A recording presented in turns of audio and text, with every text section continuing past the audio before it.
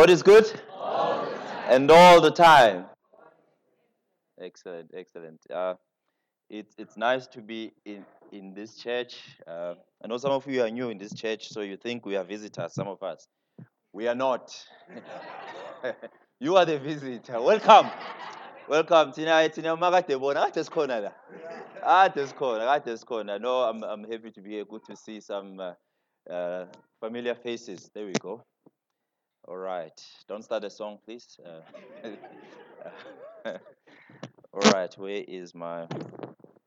Right. We are discussing holistic approach to financial stewardship. And just to recap, I shared that when it's complete, when it's holistic, when it's not a hit and run, it includes wealth. Because tithe comes from wealth, offerings come from wealth, charity comes from wealth. And we want to get to a point as a church where, when someone believes that their solution came from the church, that's where their heart will be. This church has solutions to many things, but we seem to be obsessed with things that might not grow other people. And we really need to start looking at the Bible and realizing that I've heard people saying that, when you're having a debate and then you quote the Bible and then someone says, no, let's be realistic. Let me tell you something. You can't define reality outside the Bible. The Bible is the most realistic book ever. It's the Christians who are not realistic. It's the preachers who are not realistic. The Bible, it's realistic. It's realistic. And I think, and I know that the Adventist church, maybe not your church, we like criticizing, for example, people who go to churches where they are sprayed of doom. Yet those things, and we criticize and then we are done. That's it. That's all we're going to do. People are going there because people are desperate. People are going there because they are sick. People are going there because their finances are not coming together. And all you can do is tell them not to go there. What have you offered to change their lives? And I want to say that this church has all the solutions. I'm going to demonstrate one or two. Has all the solutions. It's just that we are not interested in applying those solutions.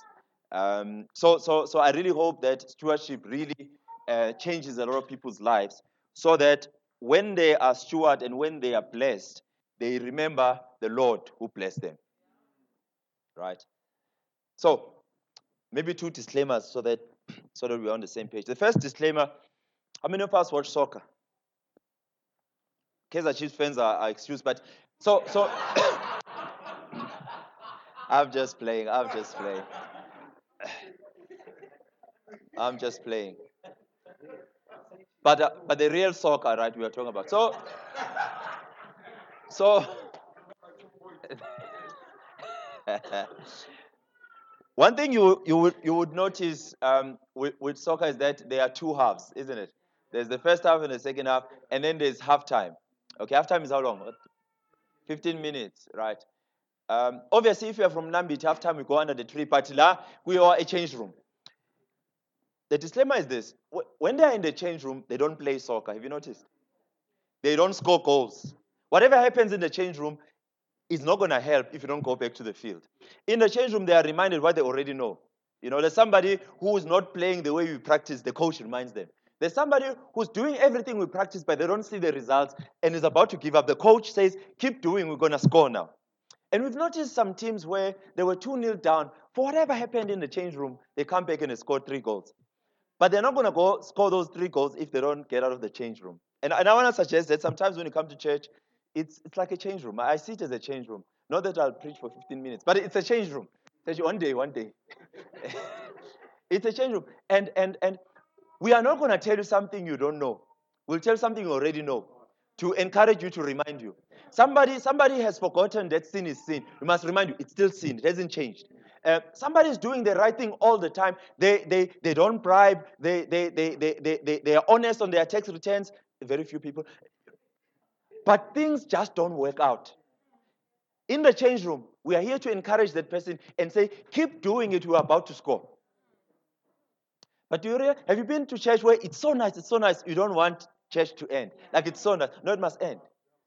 It must end. You know why it must end? Because you don't score goals inside the change room. We must get out on the field. You are not going to win by sitting here the whole day.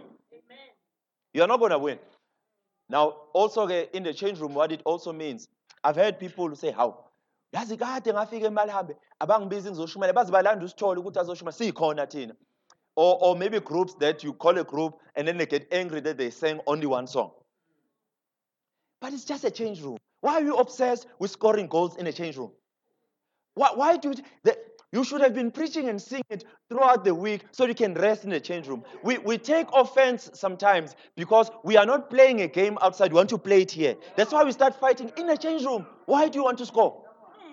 Why are you angry about not scoring, not doing this? And it's just a change room. You should have been doing that outside the field.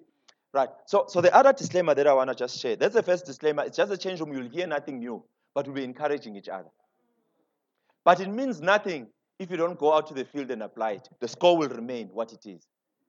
The second disclaimer is about truth. For the most part, truth is not invented. It is discovered. What does that mean? Is that if I say something or any preacher says something that sounds new, you've never heard, even if it's deep, if it's true, they didn't invent it. They discovered it. Whether from the Bible or from their life, they discovered it was there all along. It was there all along. Why is this important? Why is this important? It is very easy for people to start following preachers around. Because you believe truth is invented by him. He has a copyright on truth. Truth is discovered. You can discover truth on your own by reading the Bible. And it's important so that we don't praise the preacher. We praise the revealer of what the preacher discovered. But it also then means that we must stop living our lives out of notes from sermon. Go dig deeper. And, the sermon is from the perspective of what the preacher has read. Discover your own truth yourself. Not from notes, from sermons. So with those two disclaimers, let's then start this message. In the morning, we introduced the holistic approach to financial stewardship. We spoke a little bit in a very summarized manner where we spoke about the 4 pillars of wealth. But I want to address something that sometimes worries people. That's why we end up not preaching about money, because we are scared what money does to people. And I want to say this again, that what determines whether finances are a tool or a weapon, it is the motive of the Christian. There are some of us who manage our money or use our money in a way that's not Christian. We apply humanist priorities instead of Christian priorities. I want to talk about that so that whenever we then start talking and teaching Christians step by step, how to get out of debt, how to save for emergencies, how to build wealth, we are not finding ourselves equipping people who are not Christians, who are going to use it to hurt the church. We want to be sure that we are talking to Christians whose priorities will be Christian priorities. So I want to just talk about the difference between humanist priorities and Christian priorities when it comes to finances. Humanism, if you talk about humanism, it is the idea that as a human, I'm enough. In other words, if it feels right, I must do it. Humanism believes that I can self-regulate. I don't need an outside force to tell me what to do. Humanism believes that we don't really need to worship God. We just need to worship ourselves or the environment because we are capable to be moral beings without being instructed by a superpower. So a humanist. Maybe let me give you an example of some of the humanists that you know. And I want to say something that why am I talking about humanism? Humanism. It is because people who attend church, if you look closely, the way they handle their resources, they are applying humanist beliefs. So you thought we are speaking to Christians, but we are speaking to humanists. So you've equipped humanists to think about themselves. And here's how it becomes easy for Christians, devoted Christians, to become humanists in their practices, especially how they prioritize money. It's this belief that there are certain things that are not in the Bible. The Bible is silent, my brother, on investment. The moment you start believing this, the Bible is silent, the devil will be louder. Because where else am I going to get my solution if it's not in the Bible? Then the devil is always ready to give you a humanist theory and even tell you you are enough. So the moment you believe the Bible is silent on something, even without reading the whole Bible, it's become easy to say, the Bible is silent on that one. No, it's your preachers who were silent. The Bible wasn't. Now, this idea that there are things that are not covered in the Bible makes us go elsewhere to cover those things. And elsewhere, the priority and the motive is not Christianity, it is humanism. It's humanism. So I want to then show you that the Bible, and I've already shown you, that when it comes to finances, there's over 2,000 verses that talk about money. The Bible is not silent on this matter, even including how we prioritize our monies. So that's how humanism starts. One of the fathers, there are many fathers, one of the fathers of humanism is this gentleman called Maslow, right? Maslow, and you must understand me very well. I am not promoting that we must stop using our brain and thinking. We can learn a lot from guys like Maslow. It's people who sat and thought and tried and say, what drives human beings? Some of us don't even sit and think. We are always fed. Our thoughts are given to us. Yet God has created a brain. So this man sits down and says, what drives human beings? How do people what do they prioritize? And then he came up with something called the hierarchy of needs, which I've heard people using it in their sermons as the gospel. When it's not. It's from a humanist. It's from a humanist. But that's fine. That's fine. I'm not going to debate that, but I'll just show you how humanism easily creeps into church and sounds like a very intelligent and practical thing that we can all apply. So you find a Christian who is a Christian, but all their practices are humanism. Now, he developed this hierarchy of needs. And by definition, a hierarchy, hierarchy nasemsebenzini, makuthiwa uma ula wena uno supervisor, une manager, awuqali ku-director, ulandela i-hierarchy. That's how we develop the hierarchy. Can I just set an alarm so that we don't have a hostage situation? I can talk forever. So this thing must assist me. If you hear it, don't start the song again. If you hear it ringing, it means I have 7 minutes left. Once it rings, I must wrap up. So he developed this hierarchy, and I admire him for spending time and thinking, because it's quite sad to realize that we no longer think. We just no longer think. I mean, there are problems in this country that this church can solve, but we're just not interested in thinking. We can learn from these guys thought, although their thoughts were being directed by someone other than God, but at least they thought. They thought, right? So he came up with this thing and said, here's a hierarchy. He calls it a hierarchy because before you go here, you must satisfy here. Now, he starts by saying the first thing that a human being needs, the basic thing that a human being needs is physiological. So this is the issue of what you eat. Sex is physiological. Shelter is physiological. The way I dress is physiological. Now, he's saying that if that is not satisfied, do not expect this person who is hungry to really care about morals. That's what a hierarchy does. Will I not be audible if I take this thing off? If I'm not audible, someone is recording, you can hear. But mina, it's just that as mumenyiwe enkonzweni ngisho bekunika imali kapetrol abakunike e-dry clean lento mayisinuka kumele ise-dry clean so because there's no budget for it-dry clean, I'm taking this off, but mufuna ngiyigqoke nginike imali e-dry clean ngizoyigqoka. Okay, we are here. So humanism says this. Humanism says this. Don't tell me about tithe while I'm still sorting out myself. Do not tell me. Humanism says that if I'm hungry, don't expect me not to be a prostitute. Until I'm sorted in my stomach, then I can care about morals.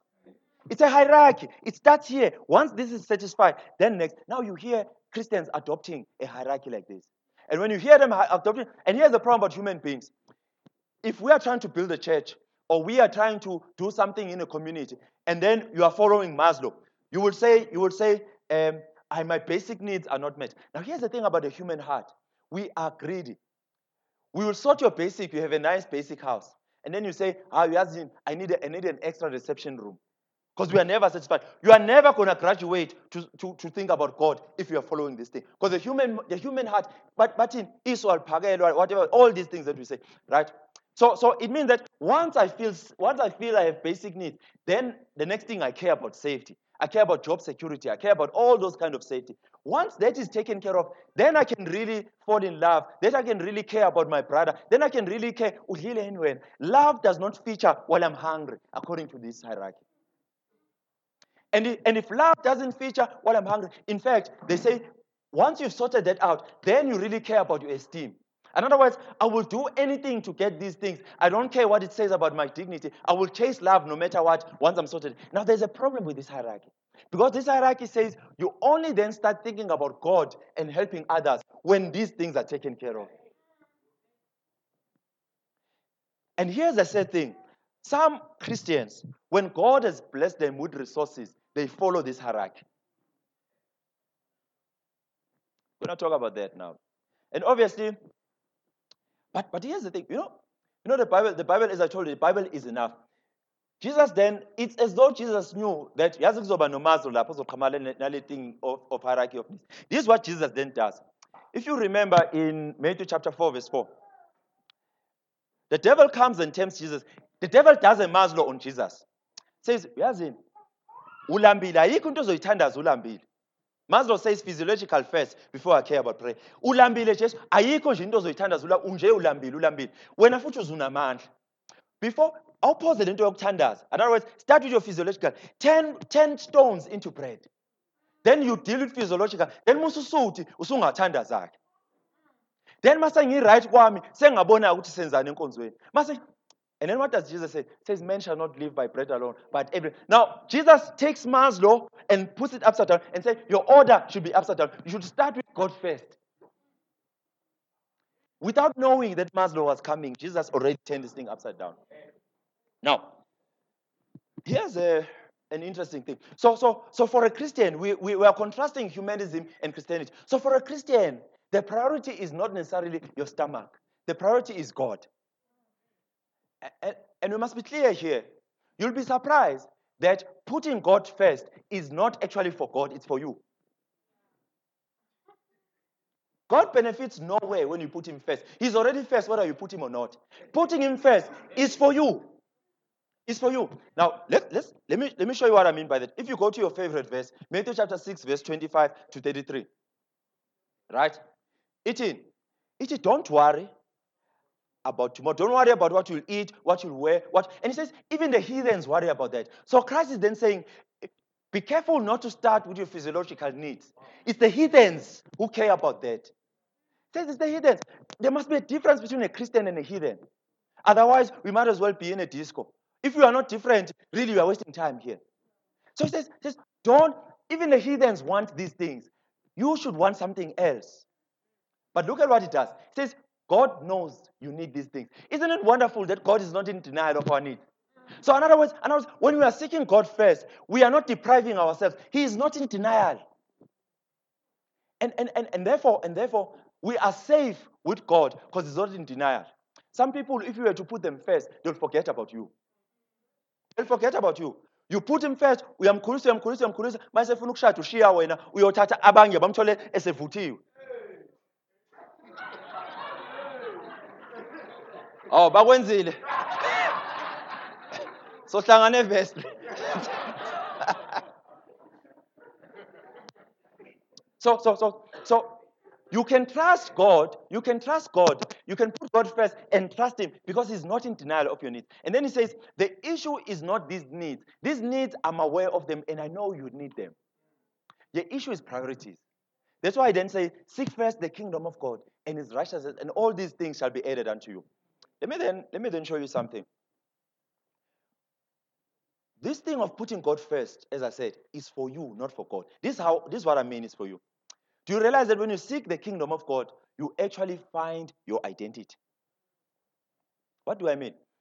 When you seek the kingdom of God, you actually discover who you are. You discover that actually I'm a child of the kingdom. And I'm going to show you why that's important for you in your finances. Why this is for you, not for God. Paul does a mathematical formula here. Romans 8, verse 16 to 17. He says, we are God's children. All right? Then he says, if we are God's children, we are therefore heirs. And if we are heirs, we are co-heirs with Christ. In other words, when God looks at us, when God relates with us, he doesn't relate with us as some outsiders. He's relating with us the same way he relates with Christ.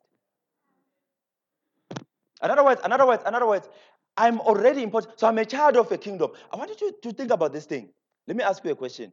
If you didn't care what people thought, would you drive the car you drive? If you didn't care what people thought, would you stay where you stay? Would you dress? There's many things where we spend money because we are worried to Taban Bazotin. God is then saying, and some of us spend money on things because those things are going to make us look important. Right? Why mina drive uno ngabantu bangithatha serious.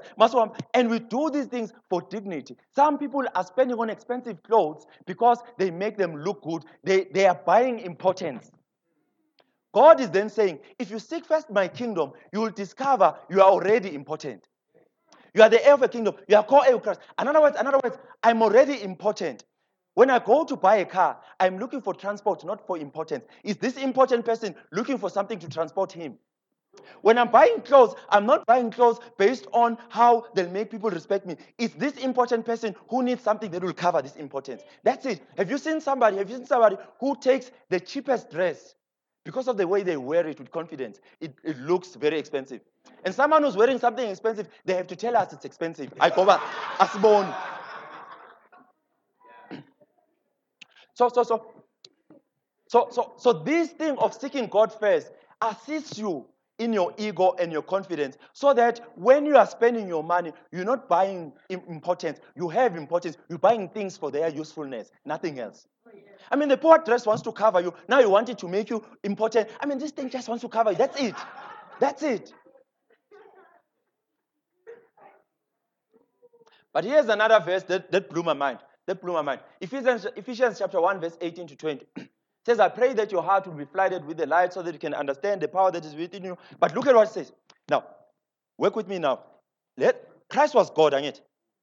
And do you agree that something that can kill God is really strong? But even better, something that can resurrect a dead God is even stronger. Now, Paul is saying in verse 19 and 20, he says this.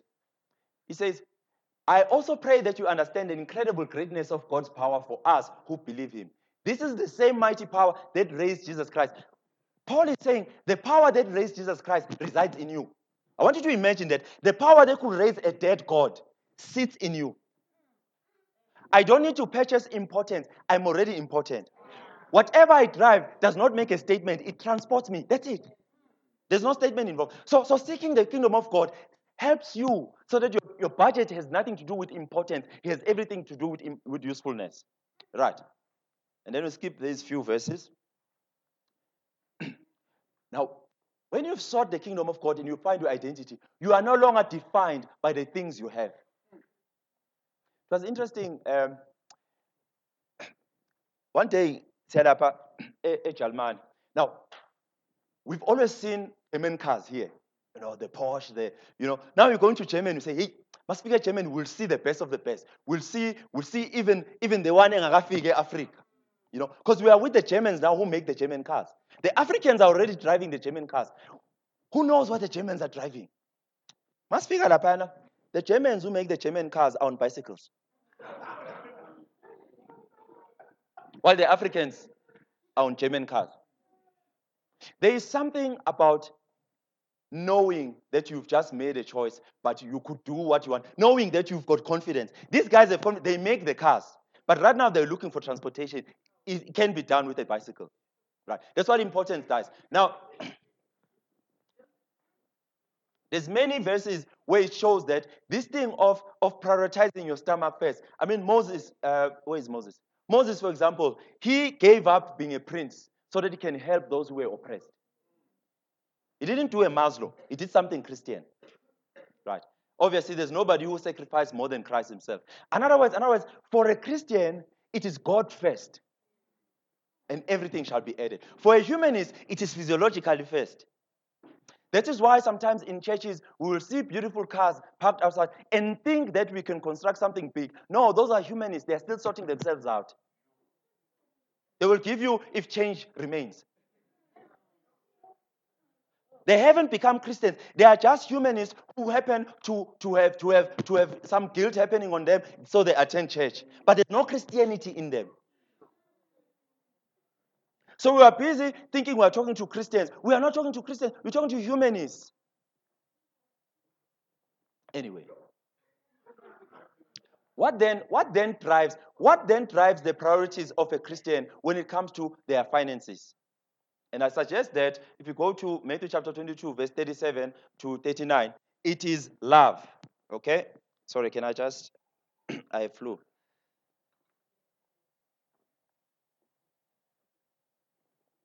No, man flu is very serious. You guys don't understand. I almost died. We are working on a show, a show about the survivors of man flu. Let's get back to it. So what drives a Christian should be love for God, love for self, love for the neighbor. And that's why the Bible says you shall love the Lord your God with all your heart, with all your might, with all your, it continues, right? And then it says love your neighbor as you love yourself. Loving your neighbor as you love yourself already says that you are loving yourself. Three things that should drive the Christian. Three priorities: love for God, love for neighbor, and love for self. Those things drive a Christian. The first being loving God. Right. Now, let's have a look at what we are talking about here. Obviously, when you talk about tithe, it's probably where we talk about when we express the love for God, etc., etc. But I just want us, we know a lot about tithe. Every Sabbath, there's a verse here. Sometimes some of these verses are threatening us, but there's a verse on tithe. There's a verse on tithe. But I feel sometimes we miss the spirit of tithe when we are trying to comply, when we are trying to return tithe so that I can be elected. If that is, and by the way, it's just that Zande will never make me a treasurer. Because Makfiki tithe mean, we're taught auditing. Makfiki tithe, Spoonie pay slip. Because how do we know that this tithe is complete? Some people are they're just putting 1,000 rand so that a village is part. But just imagine if your reason for telling people to return tithe is that, man, return tithe, we won't put you in a church board. Do you think that's reason enough to... I mean, who wants to lead this church? As a Masabata Shukab, who really wants that stress? If that's your reason for wanting me to return tithe, pants. Sometimes we say we must return tithe so that God can bless us. No, we return tithe because we're already blessed. It's a response to the blessing. It's not a purchase of blessing. We're not bribing God. Tithe is not a bribe. Yes, there are extra blessings, but blessings are already there before the tithe. That's why I have 100%. It's because of the blessing. I return tithe because I'm blessed, not so that I'll be blessed. It is not a bribe. It is not a bribe. Right? Now, let's say a few things about tithe. Tithe should come from a heart of gratitude, not a heart of compliance. You know, when tithe starts to come from a heart of gratitude, 10% will be nothing. The reason we are sticking to 10%, we are complying, we have no gratitude. What do I mean by that? You remember Mary, who washed Christ's feet with her expensive perfume. Now, when did we discover that the perfume is expensive? Is it Mary who tells us, this is expensive perfume, but it's expensive. Where do we hear that? Where do we hear that the perfume is expensive? We hear that the perfume is expensive from the people who are watching, who are now starting to feel she's wasting. When you give from gratitude, you will give your best. Even people around you will think you are wasting. Let's think about it. I mean, if you go to Luke 8, verse 2, Mary, someone took out demons from Mary. Now, you got to understand, I know that we've got very sophisticated demons, Tin. Not a demon lawa are soft. Ayachoncha, but ayachita. You know, these ones that are not loud. Mary had the demons where it's so violent that she even forgets what she did. You now fine and sober, and then you hear what you did to people you love, and it will hurt you. She was going through that, and Christ delivered her from that. What was perfume? Looking at what God has done for me. Lazarus was alive. What is perfume? When we start thinking about what God has done for us, 10% will be nothing. We'll get to a point where the elders start to say, that's enough. But you're never going to get there. We're never going to get there when it's not from a heart of gratitude. Imagine, is it on gross or on net? Hey, usabuza logo. 2019. Right. So it must come from gratitude. It must come from gratitude, right? Right. But the other thing about tithe is that, there's a spiritual gift that we ignore, the spiritual gift of wealth. Look at Deuteronomy chapter 8. Deuteronomy, and I'm reading from the Message. I'm not reading from the King who is non-Adventist. So, Listen to this. It says, if you start thinking that all this wealth are accumulated with my own power, it says, think again. It is God who gives you the ability to generate wealth. In other words, tithe is an acknowledgement that it is God who gives me the ability. It's not through my might. That's another thing about tithe. Tithe also is acknowledging that God is a creator. There are many atheists who attend church who don't believe that God is a creator. So let's think about this thing. Firstly, if you look at the creation week, day one there's nothing, so let there be light, etc., etc. By the time the human being arrives, everything is there. In other words, tithe reminds you that God made everything. I found it here. That's the first thing. It bursts your bubble. Because some of us think we make money because of our cleverness. But here's the thing about creation and tithe. Let's then agree. If you were returning tithe to Ukolani, you must worry about running out because I can't help you. But if you are returning to God, because many of us don't return tithe because we are worried we'll run out, we'll be left with nothing. Look at this. If we are returning to a God who is a creator, by definition, to be a creator is the ability to take nothing and make everything. Is that okay? Now, if I'm returning to a creator, nothingness does not intimidate this creator. In fact, when I'm left with nothing, I'm left with his raw material. You are left with the stuff he uses to create. Nothingness. So nothingness must never stop us from returning tithe. When we return tithe and we left with nothing, we then watch God creating, because he creates with the raw material called nothing. So it then means that when I'm not returning tithe, I'm missing out on seeing God work in other ways than he's already done in my life for me to generate tithe. Give you an example. And here's the thing. Some of us trust the things of God more than we trust God. So you want to protect your job because you think it's the job that sustains you, yet it's God that sustains you. You know, some of us, if you really think about it, if you go to the book of Joshua, chapter 1, and you read verse 2, it starts by Moses dying, and then everybody panics because Moses has done so many things, right? But look at that whole chapter, the whole book of Joshua. It's a book of victory without Moses. There are some victories that for them to happen, a Moses must die. A job must be gone. So you discover it wasn't the job that sustained me, it was God. You know somebody who doesn't have a job, but they always sleep with having eaten food. Is it the job or God who sustains? You know somebody who doesn't have a car, but they always arrive. Is it the car or is it God? We need to get to a point where we trust God more than we trust the things he uses. And tithe gives us that opportunity to say, it is not money that sustains me. What is money? I can give this tithe because it is God who sustains, not money. But also, if we believe in the things of God, we will never get to see God working in other ways. Ellen White says something interesting. She says, God has 1,000 ways to solve your problems. And she is not saying these 1,000 ways are alternative. This way works perfectly. This one works perfectly. Way number 900 works perfectly. He has 1,000 ways. Some of us are stuck in saying that I'm sustained by a job. We have not discovered the other 1,000 ways how God sustains you. Tithe gives you that opportunity. Imagine if these guys believed, and I'm talking now about believing in the things of God and not believing in God. Imagine if they believed that the only way to cross the Red Sea is that there must be a boat. If they were Adventists, they would have started the nominating committee, ezo nominator, abantu abazoba kwi-board committee, and the Pharaoh will be there by then. But they trusted God, and they discovered another way of crossing the Red Sea, dry land. When you trust God, you discover new ways of solving your problems. This miracle would not have been recorded if they didn't trust God. Isn't it sad that every time you need to give testimony, you are still quoting, I'm a miracle of Abraham. God, for Abraham. Abraham this, Abraham that. Quote your own.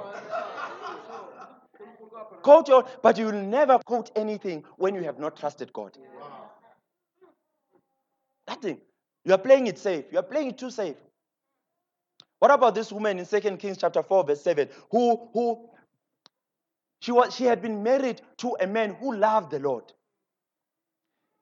You know, there are many people who are devoted to God, but they're not following issues of man. You leave children and wives in debt, but at least you were a man who loved the Lord. Okay, there was a man who loved the Lord. He died. Okay, Asimiege, prophet was nicer than me. So Some prophet uyafika uthi, give me something to eat. Listen to this woman. This woman says, I have enough for the last meal, for me and my child to eat and die. When after returning tithe, you'll be broke, she was going to die. And then she gives the food. She trusts God. Having trusted God, she became a monopoly capitalist in the cooking oil market. She owns the market of cooking oil. And verse 7, what does the preacher say? He says this. He says, sell everything and with the money go and pay off your debt and then live off the rest. In other words, do not throw a party because you've made money. First, the first thing God wants when He has blessed us is that we get out of debt. It comes up again. So let's talk about offering. I'm going to leave tithe. Tithe, all I was saying with tithe is that can it come from a heart of gratitude, not a heart of compliance? When it comes from a heart of gratitude, when you think of what the Lord has done for you, what is 10%?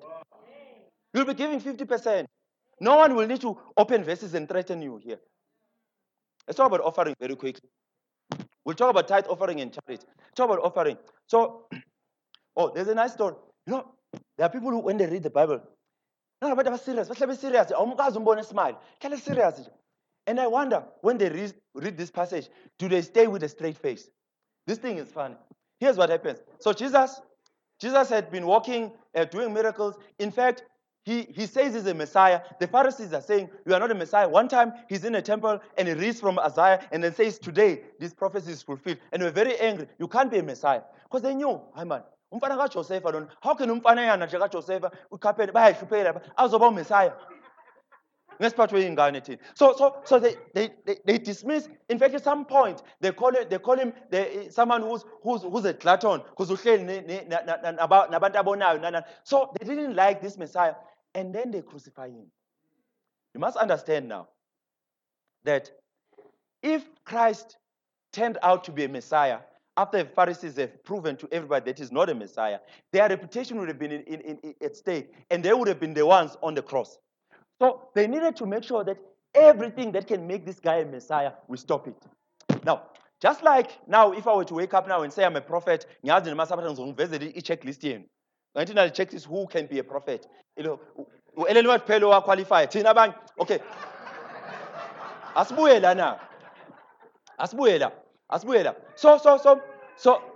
So in Israel, they already had a checklist of knowing who is the Messiah. As I had already said, the Messiah will be like this. And Christ was ticking all of them. Now, there was these two, because the others were very easy to tick. I mean, if he was going to come from Bethlehem, I mean, I could also have moved from Nambiti to Bethlehem and say, hey, Mpume Bethlehem, Messiah. So there was these two tricky ones that also remained. The first one was that it said that the Messiah will be buried amongst the wealthy. Now, we know, Joseph. That's why they always emphasize Joseph. Joseph, we are shupek. Back in the days, the wealthy will buy land where they'll be buried. That's abantu rich. They want to be estate gated community. Right? So they had that thing. Now, the emphasis of saying Joseph is to emphasize that he cannot be a Messiah, because the Messiah, to be buried amongst the wealthy, must have been wealthy. So that the family buys the field of the wealthy. This guy can never be a Messiah. And then Joseph comes, a wealthy man. He says, okay, can he be buried in my tomb? Tick. Buried amongst the wealthy. And the point that this is making is that God can fulfill his promises to you in a way you've never imagined. Yes. Some of us have already defined our promises. We have a timetable. After graduation, I must do this. And God must disrupt that so that you realize that God blesses in different ways. This guy gets buried amongst the wealthy without being born in a wealthy family. Tick. Now, the last one that really was very serious is that he was going to resurrect. Now, if he resurrects, then there's a Messiah. Then our credibility is on the line. So we need to make sure this guy does not resurrect. Okay, so what do? They seal the tomb, bafaki super glue. Right. Boom. Just in case, if he wakes up, uzoba suffocate up. Not only that, they go and put soldiers outside. We can't afford to have a Messiah because we'll be the ones on the cross. We've told people this man is not a Messiah. And he's taking everything, but he can't resurrect. If he resurrects, we have a Messiah. So we get to this passage. He has resurrected. On the third day, we know the story. He resurrected. Obviously, other preachers would have stopped it. And he resurrected. No. He resurrected. Let's leave it there. Now, so this passage is when the soldier, one of the soldiers who was asked to guard, is here now to report to the high priest. High priest, now listen to the high priest. Listen, I want to show you something about, we talk about offering, don't worry. Listen to the high priest. The Bible says, when the chief priest heard this, that this man is resurrected, he gave this soldier a large sum of money. And he says, your story can't be Uguti uvugile. Your story must be, now you can't read this and have a straight face. The story must be, you were sleeping, Benlel. And then while you were sleeping, you saw. How do you see when you, I mean, it's ridiculous. It's ridiculous. You were sleeping. But now I must explain the absence of the body. So we saw his disciples stealing him. Kanjani lel.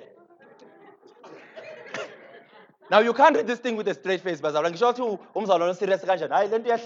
Now, offering. Now, if any of us were to be caught sleeping, because he was at work, now we must admit that he was sleeping at work. If any of us were to be caught sleeping on the job, we are fired. It's a gross misconduct. Look at what the high priest says. This soldier must have said, look at what the high priest, read it. The high priest says, I've taken care of the governor. So your boss won't fire you. I've also given him a bribe. You read it, it's there. Don't worry about the governor. We've taken care of the governor. So you won't be fired for sleeping on the job. And then Matthew says what? Says till today, this story that you've just laughed at when you thought it's ridiculous, it's believed. Till today, the Jews are still waiting for the Messiah. Because this one was stolen by disciples, and those disciples were seen by sleeping soldiers. So that's our story. We stick with it. Now, what does this have to do with offering? So let's think about this thing. Do we believe that this thing is a lie? It's a lie. Do we believe that the gospel is the truth? Do we believe that the truth that we carry, which is the gospel, is designed to fight and counter lies like this? You know why this lie is surviving? It was financed. The high priest gave them money. So, but we don't want to finance a gospel that must fight a financed lie. How do we expect to win? The offering is here to finance something that fights what's financed. The devil is financing his thing. And we just want to sit there. We must finance this thing because we are fighting what is financed. And that's what offering is for. That's what offering. So, but here's the other thing about offering. Here's the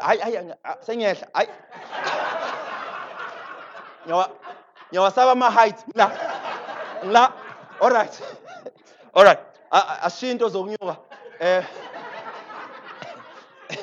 Nganyuka nje ngayitshelanga ingane zami nonkosikazi hayi. Angisuka Enoch mina vele wahamba nje. Unkosikazi namanje akazi uEnoch wayaphi. All right. Let's come now. Let's do this. The other challenge I want to pose, and we are still talking about offering. The other challenge I want to pose. Now, I've been in church all my life. For all the 35 years I've been. So I wasn't born in church. I was born in a hospital, and then but come back. So, and there's always a church building committee. I mean, there's another one. Langbuya corner. The committee wanted to raise 15 million rands. That's 15 million. Ngaba namabandla lonke ikhona ngaba namabandla 50 million mningi mkhaya. Bakhanda nje inkonzo encane yona. Every church I've seen has a church. None been a church building committee at some point. It's a second. Have you noticed that once we reach our target, once we build the church we wanted, we dissolve the church building committee. There's no committee that builds the church inside the church. There's no committee that builds the people. So we have a beautiful church, but people can't afford education. We have a beautiful church. There is no committee. We are obsessed with buildings, brick and mortar. We are not obsessed with souls. Is the church the building or the people? If we've had a committee that builds a 2.5 million rands church, let's have a committee that builds a 2.5 million rands church. Where do I get this idea that offering is not just for structures, but it is also for the communities and the church? Let me give you an idea. If you go back to when Abraham is called, What does God say to Abraham? He says, through you, nations will be blessed. What does it mean? It means that Abraham, your seeds, your people, your generation, when they arrive in a place and there's a curse, because they are there, the curse will be removed. When they arrive in a place, there's poverty. Because they are there, poverty will end. When they arrive in a place, and that's what offering is for, is to make us be a blessing where we are. Can I ask you a question? If we were to wake up tomorrow, this church doesn't exist, what will go wrong in this area? Will poverty increase? So what's the point of having church if we're not impacting communities? So it's very exciting when the lady was talking about the church building in the morning, and she said that we want it to be a center of influence. Can it not just be a dream? Because everybody is saying that thing, no one is doing it. Can it be done? Because that's the purpose of being a church. Through you, nations must be blessed. You see this thing in action when Joseph, his circumstances were wrong. I mean, he is sold by his brothers, he's hated by his brothers, and then he finds himself in Egypt. At 30, through him, nations were blessed. At 30, there's a famine. And because he takes serious the blessing that was given to Abraham, what happens? He becomes a prime minister, and he prevents the world economic meltdown by creating a solution that in 7 years we can store up. Through you, nations must be blessed. When you arrive in a place, when your church is around, things must change in the area. That's the whole point of offering. It is not just to pay electricity and have amateurs. It's also so that other nations can be blessed. So where do we get that idea? Which really takes us to the last part, which is giving, charity. So I want to talk about loving your neighbor. So that was loving God, and then love your neighbor as you love yourself. Let's talk about loving your neighbor. Loving yourself, you love yourself already. Okay, let's leave Ellen White for now. So when it talks about charity, I want to start here because we like doing the charity where we can take photos and be seen. We like that kind of charity. Let's say we have a church WhatsApp group, and we're all looking forward to Master Wenzu Tokas. We're all looking forward to the clothes Uzota will contribute. Uzota Wenkos, not Uzota Abantu. Uzota will contribute. Right? Come now. We are always looking forward. We're always looking forward to the clothes because and also every now and then Uzodwa sends out posts apumid. We are stating seven zikoni, but Uzodwa has never given clothes to her family. Has never shared those same posts to her cousins. He wants to do charity where we can clap hands for her. Simbong, but back home she has done nothing. Now, Paul says in 1 Timothy chapter 5, verse 8, says, umuntu onganakekeli umndeni wakhe nezihlobo zakhe ubole ukudlula umkhedeni. No matter how much fasting you do, if you are doing it here and not doing it at home, you are worse than a heathen. When you thought charity begins at home was some American slang, it's here in the Bible. It must begin at home. Why is that? God wants us to be like him. Think about this thing. God knows that after church, you are planning, even as we sit down, some of you are planning their sin. And it still allows you to be alive to sin. Have you seen that your cousin or your sister, you do something nice for them in the morning. By afternoon, they are being rude to you, this ungrateful thing. So God is saying, start at home where you might not be appreciated. Then you will learn to be like me. Start at home. But let's talk about charity very quickly. I want to show you that the standard is higher than soups and blankets. So here's the story. Obviously, Christ has been crucified because he's a false Messiah according to the Pharisees. Which means anybody who follows him is also worshiping this false Messiah. They are seen as a breakaway group. Breakaway group. Conference. By the way, even the other side calls you the breakaway group. So the disciples were then seen as this breakaway group that's not following the laws of Moses. They're following this heathen guy who called himself Messiah. In other words, if you are seen joining this church of this breakaway group, you are also seen as a traitor. Now work with me now. 7 minutes left. Okay. Work with me now. Acts chapter 2 verse 47 says, the church, God was adding daily to their numbers. Hold that thought. Also, mark that it says daily, not every Sabbath, which suggests that this church was operating every day. It was serving the community every day. Imagine we raised 2 million rands for something we use for only 8 hours a week. So their church, in fact, the idea of a temple being open every day, you get it also in the Old Testament, where they say that if you find yourself in trouble, you could run to the temple and hold on to the horns. Does that mean that trouble must not find you on Wednesday? Kill you? So daily God was adding because they understood that church is a daily thing. Church must be relevant to the community, build the community. So daily. So in other words, Basqalebe 50 this Sabbath. Monday, Sabbath 60. By the time they open the next Sabbath, they are 100 because God is adding daily. Hold that thought. I want you to think about this. This was a chauvinistic society.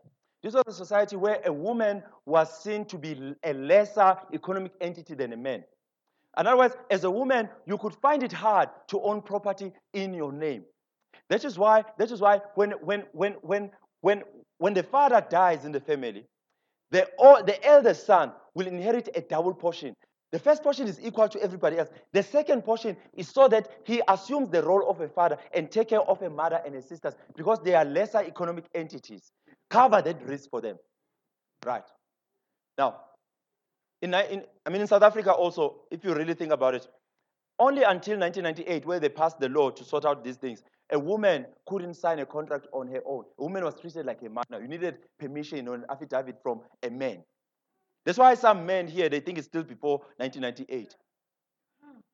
We'll deal with them another day. So I want you to understand. In other words, when my husband has died, for me to enjoy the assets of the surname, I must stay with the in-laws and enjoy that. And then I hear Peter preaching.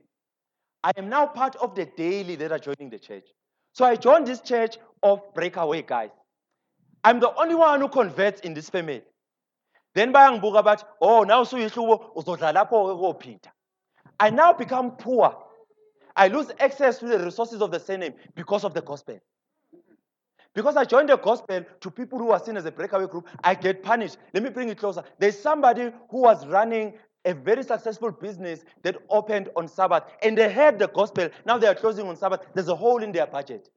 Because of the gospel, they've got a financial crisis. There's somebody who was running a shipping, and he heard the gospel and closed the shipping. There's a hole in their budget because of accepting your gospel.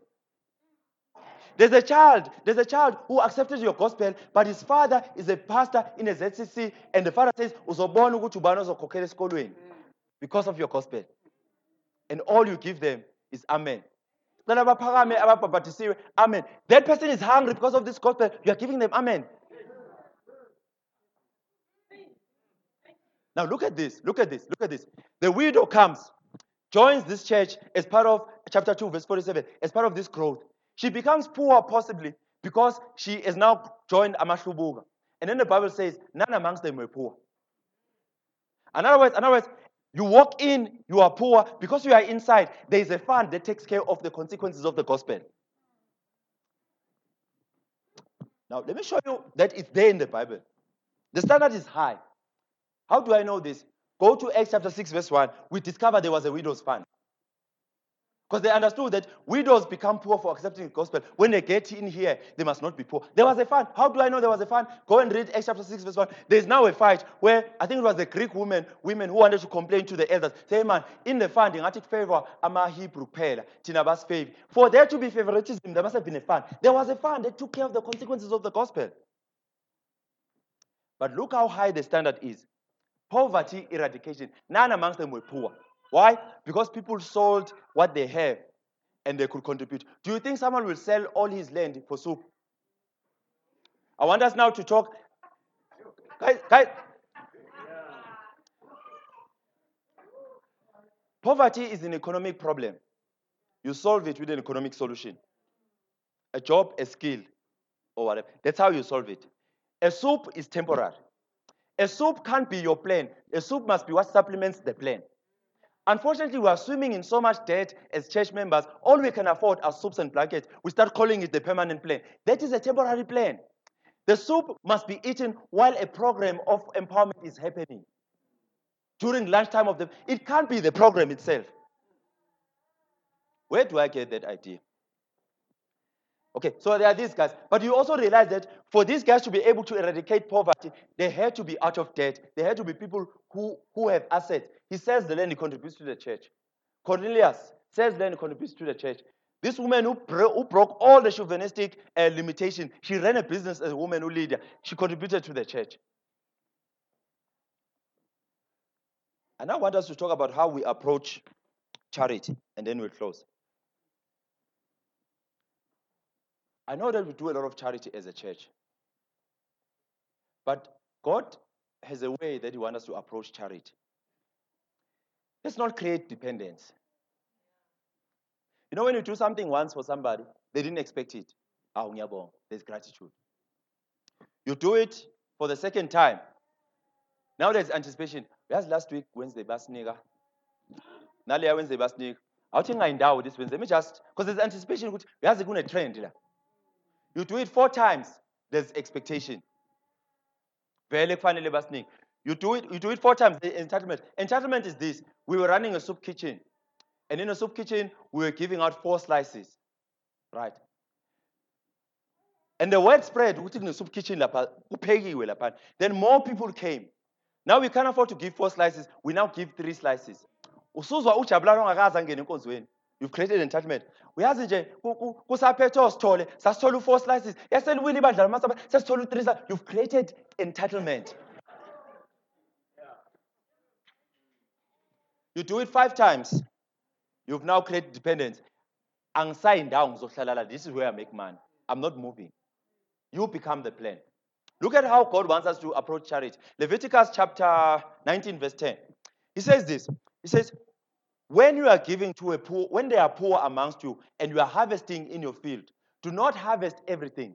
Leave some for the poor. Now, let's listen to this thing. Did God say, harvest for the poor, ubafakele in wheelbarrow, and go and deliver it at their door? No. Say, leave it for them. Let them come and pick up. In other words, when you do charity, don't deprive people of the gift of work. You give a person dignity. When someone feels like I've done something also to get this, then they have dignity. How do I put it? When we were created, one of the first gifts, you know, when the Bible says you are in the image of God, and Jesus says, my Father is always working. What makes us to be like God is also the issue of work. In fact, the first gift we get after Adam and Eve were created is the gift of work, where Adam is given a gift of working. When I deprive you of that gift, I don't see you as the image of God. I see you less than me. And some of us are only taller when others are on their knees. So we keep them on their knees. You never do something big enough that gives them feet, because they'll pass you. Here's another one. You go to Acts chapter 3, verse. I want to talk about the type of charity, what charity must be. Acts chapter 3, verse 6. Now, Peter and John, they go to the temple. They see this layman. I don't think it was the first time this layman was at the gate of the temple. I think he was there all the time because he understood this is where I make most money. Because, you know, the Bible taught us that the Pharisees liked to show off. When they give, they wanted everybody to see. Then this guy says, I'm going to give them an opportunity. I make more money at this gate than anywhere else. So he sits there.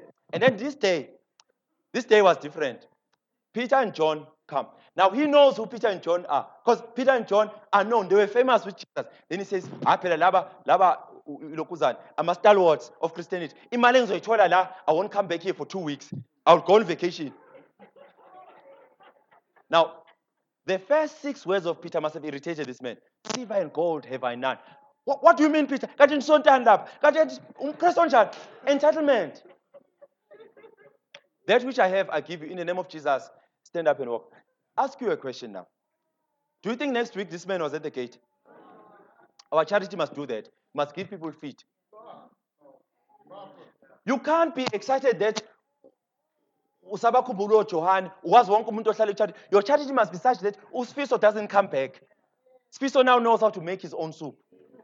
Charity must empower. It must not create dependence. You've heard people, you know, here's the other funny thing. It's about giving someone an equal chance, an equal opportunity. You You've heard someone who's successful now say to her, I was just how to be successful. I come on 10 steps, as if he had 10 steps. Yeah. Someone gave him a chance, got and figured out 10 steps. As if he thought about it. No, somebody took a chance on you, not knowing you. And our charity must also take a chance on somebody. Just give people a chance. You'll be surprised how much God has planted in them. But this thing of doing for and not doing with creates dependency, but you are seeing this person as a less human being. How do we do that then? How do we do charity that empowers? Have you looked at your Pathfinder owners lately? There's plumbing there. There's electricity there. The Northern American Division in 2014, they put artificial intelligence as part of a Pathfinder. There's a lot of serious things there. You know. So just imagine. Come now. Just imagine that you. And by the way, can we also use our minds? Do some research. If you go to Stats SA, you will get to realize which jobs are in demand, but they've got scarce resources. Things like plumbing, things like electricians. You know, one of the reasons why when there's a power station that has fallen down, it takes longer to fix is because they actually don't have enough technicians. They outsource this thing to guys that when you meet them on the street, you'll undermine them. And those are the guys who are making money because they've got a skill nobody else has. Think about when there's a plumbing problem in your home and you know nothing about plumbing, and this guy shows up with a big rod. He does 1, 2, 3, 5 minutes at his 856. You will pay for that 850 because it's got a skill you don't have. But the skill is scarce. It's always needed. So block my toilet, Bazalwan. I want to end. So now I want you to imagine this thing. I want to show you a practical thing of charity that helps. Imagine a situation where we do our research and we realize that there is 4 skills that are needed by the economy. That has opportunities, whether you can be an entrepreneur yourself after the skill, or you can work for somebody. It's a skill that's not going to get you on a queue of unemployed. We pick up those 4 skills. They are probably there in the Pathfinder Owners. If they are not there, we develop them as the Pathfinder Owners. You take those skills. You then there are people who know how to do this thing. They're probably retired, but because they are vegetarian, they are still healthy. Okay? So you take these 4 skills, you get them accredited, get the church accredited with the CETAs, and then every Sunday when people are coming for Pathfinder, they're actually coming for skills development. Let me tell you, you won't need to fund it. The government will fund it. Remember when they were leaving Egypt, God says, go and collect some money from the Egyptians because you are the ones who work for it. It's your taxes. Go and collect from the Egyptians. Imagine every time they come here, they learn. At lunchtime, soup kitchen comes in. Soup kitchen can't be the plan. It supports the plan.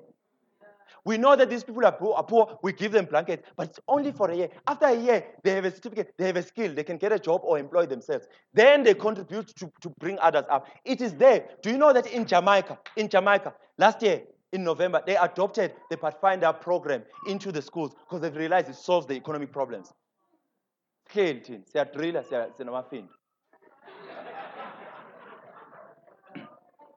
All right. So that's all, church, I wanted to say to you. So if I started again, there are 3 things that we spoke about. What drives a Christian is the love for God. When we spoke about tithe, and you say tithe is about gratitude. If it comes from gratitude, 10% will be nothing. We said we return tithe because God has already blessed us. We're not returning so that He can bless us. Right? And then number 2, we spoke about offering. We said that offering are here to finance the truth that fights a finance lie. Right? And then we also then said that offerings mean nothing if they don't change the lives of people inside the church and in the community. We also said that finances are to be used to help us with our mission of being a blessing amongst nations. In other words, when they are looking for solutions, Mzulu Tumamina is busy dreaming. The solutions are not there. He must be able to come to this church and find a solution for unemployment. It is there. We have it. But it needs offering to start off. And then I ended up with charity, and I said, our charity must not create dependence. We must do with, not for. We must give people dignity. We must give people legs. They must be able to stand on their own. Even the Bible expects us to let people come and work and pick up. But please understand, there are people who can't do for themselves at all. There's 2 things. There's emergency, and when there's an emergency, when there's somebody who's already crippled, they can't do anything, you exercise compassion. You don't say they must do for themselves. They can't. Your mother is 75. Nobody hires 75-year-olds. You must exercise compassion and assist those. It's an emergency situation. But there are others that are able-bodied that you could do something that's empowerment. You gotta balance the two. You gotta balance the two. And lastly, the one thing I want to say is that when we're doing these things, let's not remove dignity from people. Can we not do that? I'll give you an example as I close of dignity. Let's say, siyazi ukuthi, and we like talking about people's poverty. Uyasukuma ke umama Khumalo makuwena ngisho wena. Uyasukuma umama Khumalo uthi yazi bazalwane hlale ngiyibona ifamily yakwamdlalo lapha next door bayahlupheka. Sesiyazi manje bayahlupheka. I mean, you could have said that without saying bayahlupheka. Bayahlupheka. Uyazi ke, I'm just making an example on Christmas. It's an example. Don't quote me. Yazi nje hlale ngibona nangoChristmas ezinye izingane ziphuma namagifts. Lezi zakwamdlalo seziyimesa ngizilo kuyibuka abantu. Yazi I thought bazalwane ukuthi into esingayenza siwu-children's ministry kuhambisana no-women's ministry. No baba bangasijoyina bazosiphakamisela. Yazi sijoyina makuphangisa izinto. Come now. I wanna close. So then they adopt this thing of every year around Christmas, the church goes with the gifts for the children. Isn't it beautiful? It's beautiful. But here's the problem with this thing. So they go with these gifts. And then usithole ngobuya papa notices ukuthi uyazi umdlalo every time we go there umdlalo uphambana take 18 baba wekhaya. What is happening here? We are creating a situation that sends a message that umdlalo is not man enough to give his children gifts. The children will only get gifts as a beginning. You've made this thing about you and forgot about the dignity of this man. And then on Community Guest Day, umdlalo is never going to show up for you to embarrass him again. Again, Community Guest Day, ninomfundisi wenu lana senzo introducer umama umdlalo nengazi. They have to come ngoba yanikolele kade nibanika ama gift. They come. Senami introducer and the way nami introducer ngayo uyeke lo osenza kuyi outreach.